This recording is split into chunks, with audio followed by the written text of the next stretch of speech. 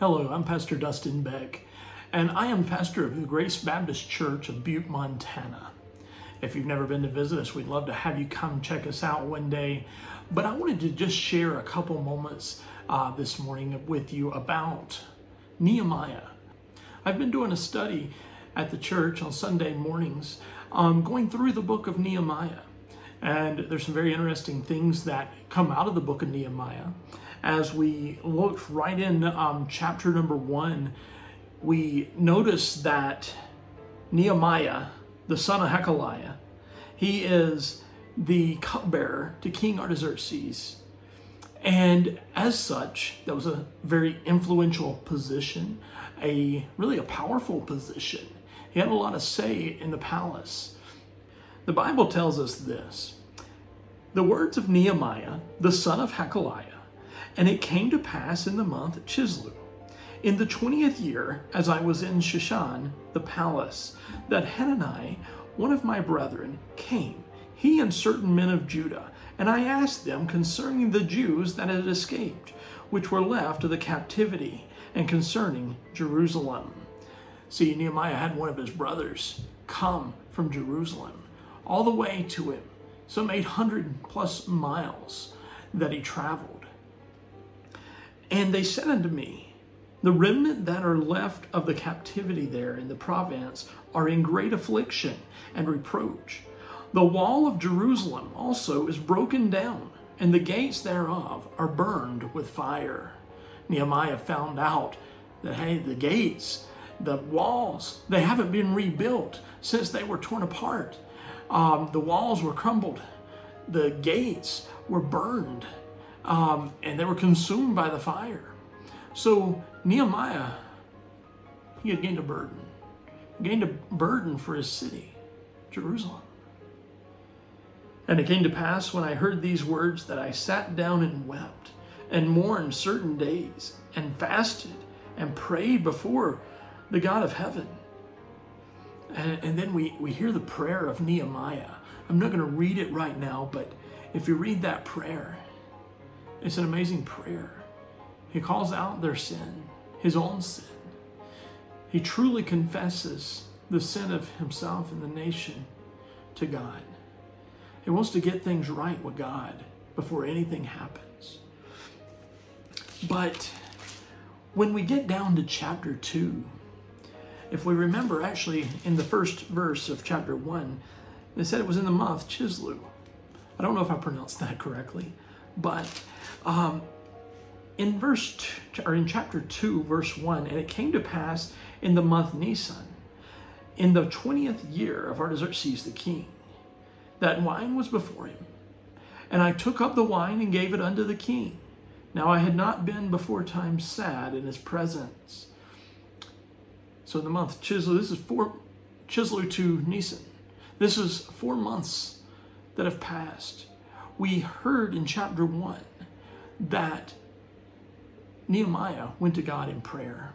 I believe he spent this 4 months in prayer. It wasn't obviously constant prayer. He still had a job to do. He still had things, responsibilities to take care of. But he spent a tremendous time in prayer. Nehemiah seems to have understood the value of prayer.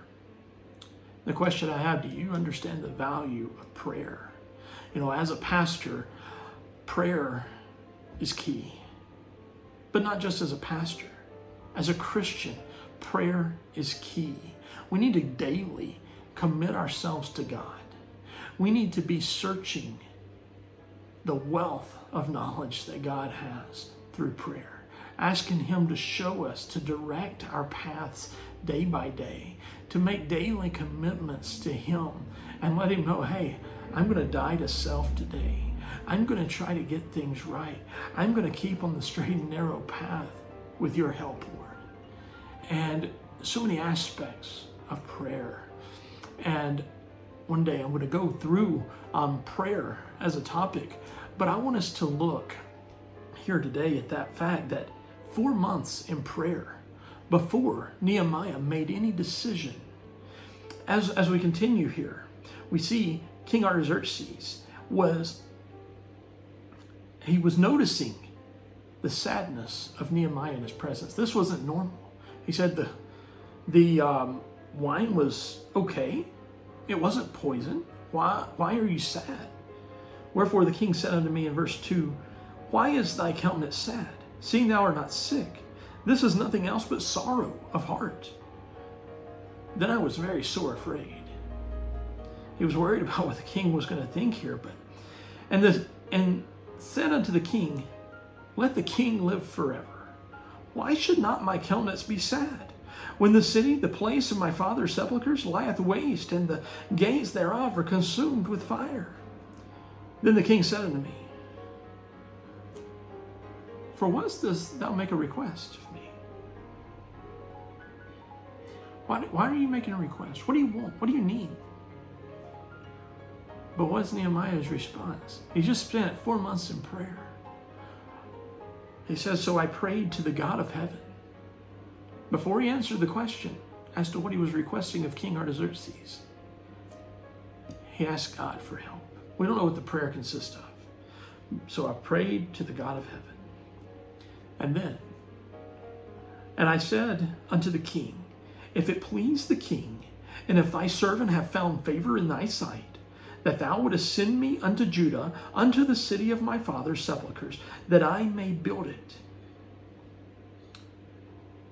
And the king said unto me, the queen also sitting by him, For how long shall the journey be? And when wilt thou return? So it pleased the king to send me. And I set him a time. We don't know the timing of this. He didn't tell us. He didn't say what he told the king. But he told the king, Hey, will you send me to Judah? Will you let me help rebuild the walls? That's what he wanted to do. But he didn't stop there. He continued. He was asking for a little help along the way. Moreover, I said unto the king, If it please the king, let letters be given to me to the governors beyond the river, that they may convey me over till I come unto Judah. So he wanted some protection along the way. And we'll see King Artaxerxes grants that protection. He grants that letter to give to the governors. And he said also, And a letter unto Asaph, the keeper of the king's forest, that he may give me timber to make beams for the gates of the palace, which appertain to the house, and for the wall of the city, and for the house that I shall enter into. And the king granted me according to the good hand of my God upon me. Notice that last statement. And the king granted me according to the good hand of my God upon me. See, Nehemiah had been praying for 4 months. He had said the prayer before he even asked for the help. He asked for the letters to the governors to give him protection. He asked for the letter unto Asaph, the keeper of the king's forest. He wanted lumber so that he could build back the gates, so that he could build the houses within.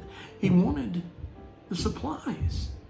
And he was just a king's cupbearer, but it was a place of prominence. It was a place of power.